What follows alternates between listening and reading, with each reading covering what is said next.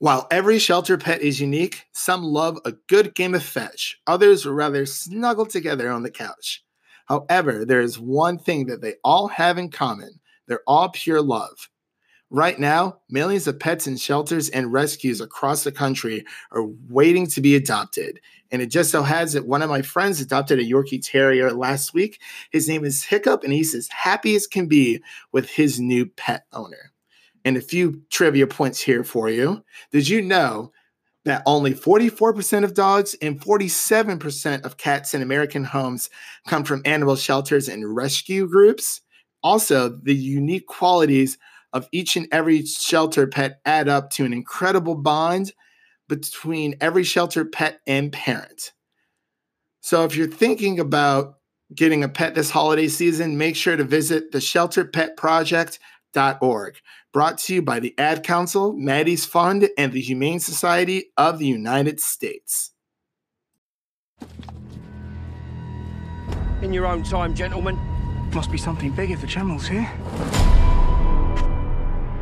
You have a brother in the 2nd Battalion. Yes, sir. They're walking into a trap. Your orders are to deliver a message calling off tomorrow morning's attack. If you fail, it will be a massacre.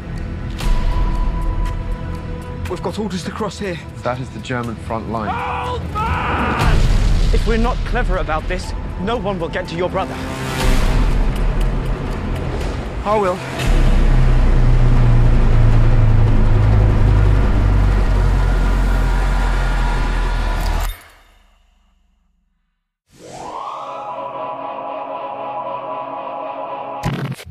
Hello, everyone, and welcome back to Film Optics. My name is Christian, and I have Devin here with me as always today, and we're going to be reviewing 1917, directed by Sam Mendes and written by Sam Mendes and Christy Wilkins Cairns, and stars Dean Charles Chapman, George McKay, Danielle Mays, just to name a few, and Richard Madden. As well as our Mr. Doctor Strange as well with Benedict Cumberbatch. And as always, buddy, how are you doing today? I'm doing swell. How about you? I'm doing great. We just got done with one podcast and we're hopping over to the other. You know, gotta split it up and have some fun. You know, it's gonna be. I think it's gonna be a good night. But I'm more excited for as we were talking the last podcast about NFL weekend. You know, we got the Titans and the Chiefs going head to head, so that'll be pretty crazy. But do you watch the game yesterday between the Seahawks and the Packers? I did. It was. Were you rooting for? Yeah, it was pretty good. I went to this one bar in town, and it's normally a Seahawks bar, but of course, the Packer fans were on the first floor, and then the Seahawks fans were on the second floor. But it was like they had very, very strict rules. Like if you were a Packers fan and you went upstairs, like there was like a president of like the Seahawks fan club here in Nashville. It was really weird. But like if you went upstairs wearing like Packers gear, like I guess they had like too many fights or something last year when these two teams went, or just in general, whatever team the Seahawks faced, like they could not be upstairs. It was like legit segregation. It was weird. But I can kind of understand that because, you know, they want to kind of, not get into as many fights as possible, kind of, dodge that bullet. But yeah, man, I was actually kind of glad that Green Bay took it home because those Seahawks fans were like really, really annoying. So yeah, congratulations to the Green Bay Packers. But anyway, yeah. So anyway, as I said, we're going to be reviewing 1917, and let me read the synopsis here before we get straight into it. So 2 young British soldiers during the First World War are given an impossible mission: deliver a message deep in enemy territory that will stop 16,000 men, or 1,600 men, excuse me. Wow, I cannot read today. And one of the soldiers' brothers from walking straight into a deadly trap. And as I said before, this is directed by Sam Mendes. This is a film that everybody's been talking about when it comes to the whole one-shot editing technique. I know that Birdman did something very similar. So this is pretty much the second movie to kind of tackle this method of film editing. So I guess just want to get your thoughts about this really quick, Devin, before we go into spoilers. So we'll have a little bit of a non-spoiler section for those who haven't seen the movie yet, because this was technically released on Christmas here in the States and then had a wider release this past weekend. So what were your initial thoughts about it? When I first got out of the movie on Sunday, yesterday, I just kept thinking it was a near masterpiece. It really did blow me away what I watched. Okay. Yeah, I would have to agree with you there. It's very when I saw it about a month ago, I got invited to a screening and I didn't really know what to think of it. I know a lot of people are trying to compare this to Dunkirk. I personally think Dunkirk and 1917 are two separate movies, and they're trying to do two totally different things. With 1917, it is a more simplistic story, especially from, the synopsis that I just read. That is literally the plot of the entire movie, with a few sacrifices here and there, when it comes to a few of the characters. But, I think what really blew me away was the cinematography, and that's what drew me in the most. The story was fine. It's very simple, very easy to understand, which I feel like with some war movies, some people kind of get a little convoluted or kind of mixed up of what's going on. So this happens during the First World War, and it's a very heartbreaking story as well. As these two soldiers make their journey across enemy lines. What really stood out to me again was the was the whole one shot take, even though there are a few little editing pieces in there which I didn't really expect them to go through an entire 2-hour movie nonstop with the camera, you know what I mean? Because that's a little bit it would have been very impressive, but that's a very long take. That's definitely the thing that sold me, because I saw the previews as they were coming out, and I thought it looked good, but I wasn't completely sold yet. Yeah. But then when I heard it was shot to make it look like one consecutive long shot, that really sold it. It was like the differentiator from it could have been just a basic World War I movie. Definitely changed my mind about things, because I love Birdman, and it's a very similar concept. So, and it's just very impressive to pull that off. I think I watched some videos about how they did it, and I think they did it in 7 to 8 minute intervals is what they did the scenes in. Yeah, and it's just so impressive for the actors and the directors and everything, because one mess up and you have to do a whole 8 minutes over again. It's crazy to think about. Yeah, and there's that one video on Twitter where it's showing the shot that we've all seen through the trailers, where one of the characters is George Mackey, I believe. Yeah, George Mackey's character. He's running through, enemy, like right over enemy lines. Explosions, everything are going around. He's running into his own troops and trying to tell them, hey, don't make this charge. You're running into a trap. But I think the main thing here, so really quick, was besides the story, which I thought it was. I do want to add it. Apparently in that scene where he's running and he runs into multiple people, that wasn't planned. Yeah. And they just kept rolling, and it made it in the movie. I thought that was really cool. Oh yeah, it looks way more realistic, because I'm like, it would have been really like fishy. He's like, he doesn't run into like anyone. Like, that's actually less realistic than what actually made it in. But that's really cool. But so I guess was there anything else you wanted to touch on before we kind of just head into spoilers for all of our listeners out there? No. All right, so everyone, we're about to head into spoilers. I'm about to play a quick little clip from a video, or excuse me, from the movie that I found online, and then we're going to hit straight into spoilers. You keep hold of me!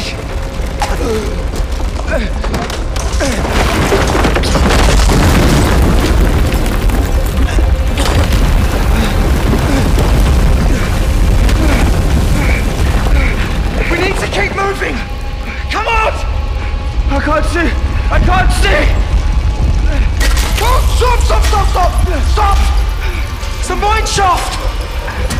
But we have to jump! Come on! going to have to jump! Just jump! I can't see! You need to trust me! Jump!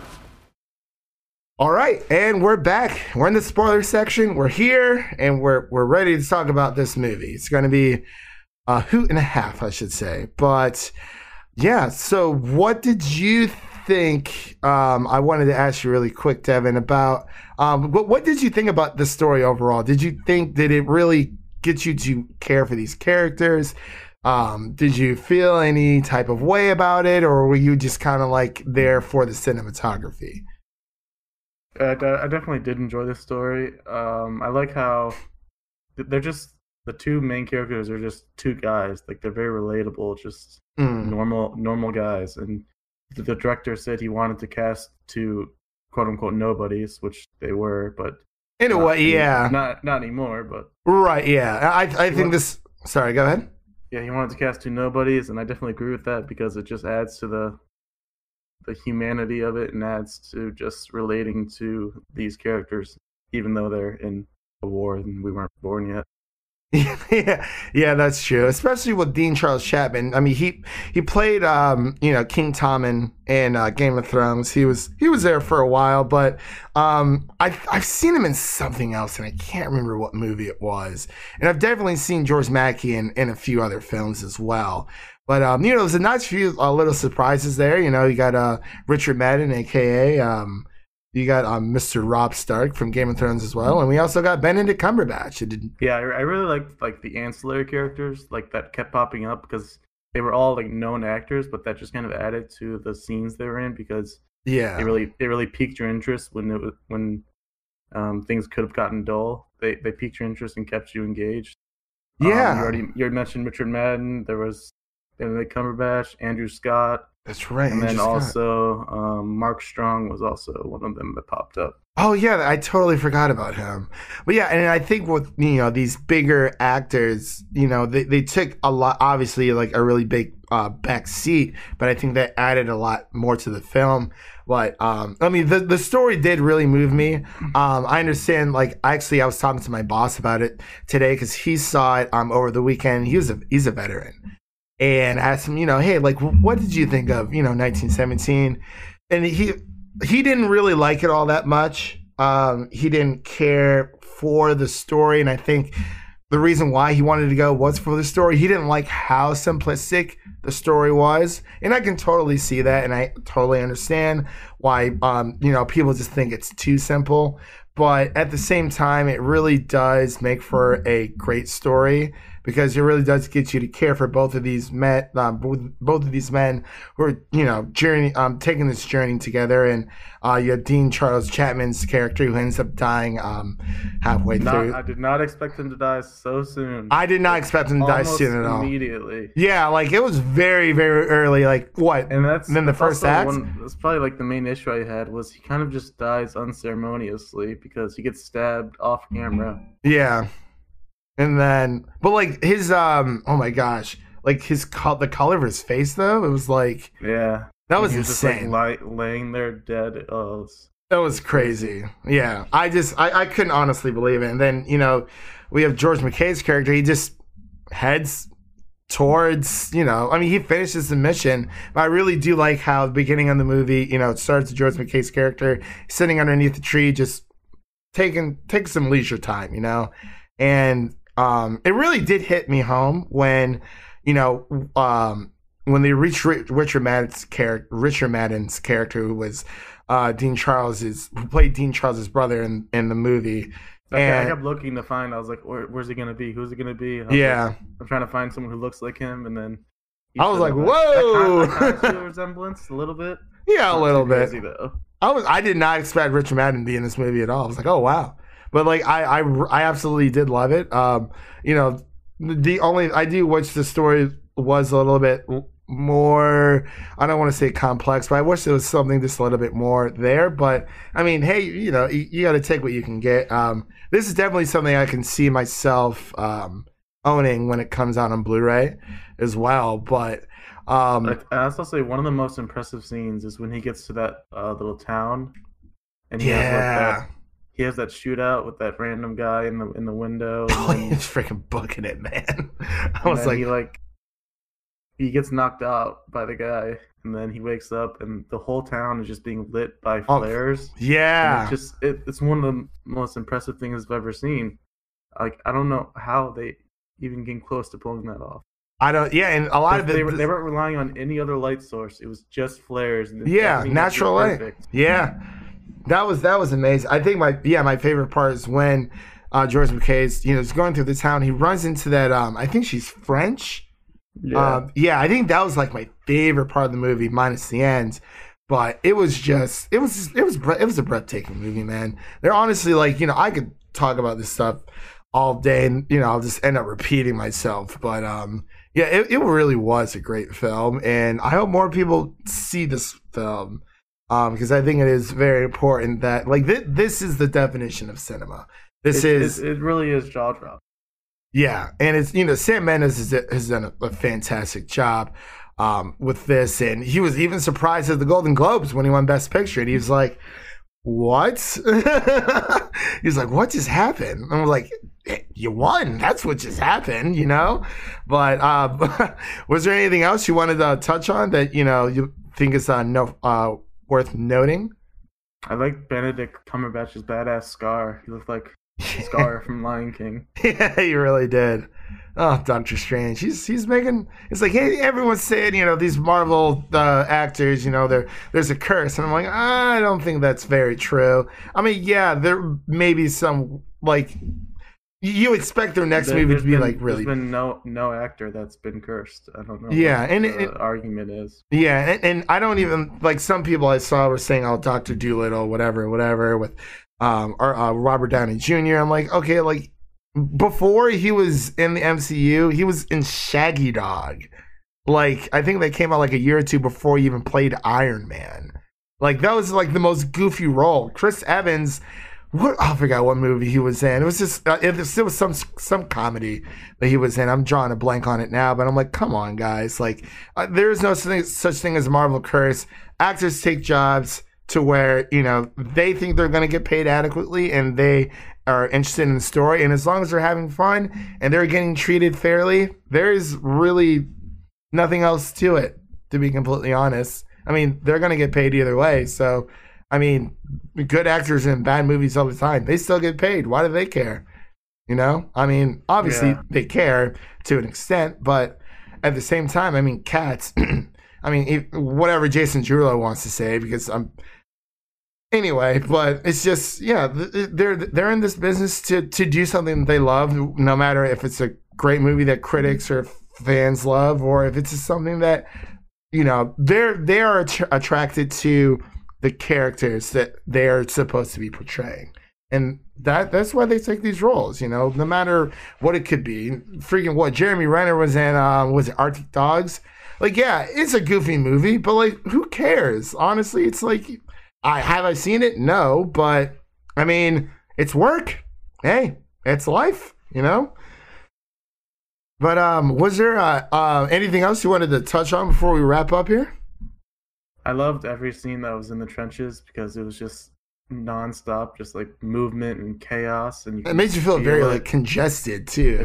Especially when they went into the enemy grounds and then into that underground little area they were living in. And when that bomb goes off because of the rat, it was shocking. It really was. You didn't expect it to happen, and then boom, it just happens. You just felt it. I actually jumped out of my seat for a second. I was like, "Oh my god, that was crazy!" And then he's pissed at rats. The rats right after. Fucking rats. Fucking rats. But yeah, and I actually wanted to touch on one little thing because I was listening to the Next Best Picture podcast and their review of 1917, and Matt Neglia on there was saying that it kind of reminded him of a video game in a way, the third person over the shoulder. Mm-hmm. So and I really want to see this movie again, but I was thinking, I was like, yeah, that pretty much that's a great analogy. So I thought that was pretty cool. When that troop line went off, I was like, oh, I just got claymored. It's COD all over again. Oh man, it's crazy stuff. COD World War, or what was it? World at War. Yeah, World at War. Man, that was a great game. Great game. But yeah, I believe if there was nothing else, Devin, I believe we can wrap up here for this. I also love that they used that they had that song in the trailer, and then they showed it in the movie being sung by one of the soldiers. Yeah, I totally forgot about that. That was really cool because that was a callback to the trailer. Yeah, I didn't expect it to be sung by an actual soldier, but it was really cool. Yeah, I thought that was really sweet. The soundtrack was fantastic. I mean, the sound mixing, the editing was, obviously fantastic. So, I definitely think it's going to be taking a lot of awards home for the Oscars coming up February 9th. So that would be really interesting to see. But was there anything else? I think that's it. All right. Well, that's going to conclude our review here of 1917. Everybody, go see this movie. We still have scores. Oh, that's right. Oh, my gosh. I'm so sorry, man. I'm like, I got football on my mind and doing this. So what would you give this out of 100? 1970. I'm going to go above. A 94. Ooh, you know what? Yeah, it was so good. I'm gonna go. I'm gonna agree with you. I'm just gonna give it a solid 95. I think, just a little bit more. But yeah, it was great movie. And honestly, if anyone is thinking about seeing this movie, you definitely want to see this in theaters because it is built for this theater experience. Sam Mendes said it and in IMAX or Dolby. Yes, sure. preferably Dolby, just for the sound as well. But the IMAX seats hurt my butt. So it's just one of those movies where you're watching it and you're just in awe and don't understand how they made it. Yeah, it is very breathtaking. I believe this is like if anyone's like looking to get into filmmaking, this is the definition of cinema. I personally think it moves a lot of people. You have great character development. It really gives you care about these characters, and the score, the sound just moves you, and everything happening on screen. It's just very, very immersive. But so that route pretty much wraps it up. Everyone, have we been going for 19 minutes and 17 seconds? We have been going for 1959. Holy crap! Oh, there we go. But yeah, that was that was nice. That was a nice touch. And you know what? That actually would have been cool. It's like we're gonna give 19. We're gonna give the. You're gonna have to edit out a minute or two to get it down to 19. You know what? I'm gonna try. I'm gonna try my best. Definitely. But again, that wraps it up here, folks. We're gonna go watch some Tigers beat up some more Tigers on the football screen here, and you can listen to this podcast on Google Play, Apple Podcasts, Spotify, Stitcher, and Anchor. You can also follow us on Twitter and Instagram over at Film Optics. Optics is spelled OPTIX. I have no clue what we're reviewing next. We'll just have to figure it out, and we will see you guys in the next one. Peace.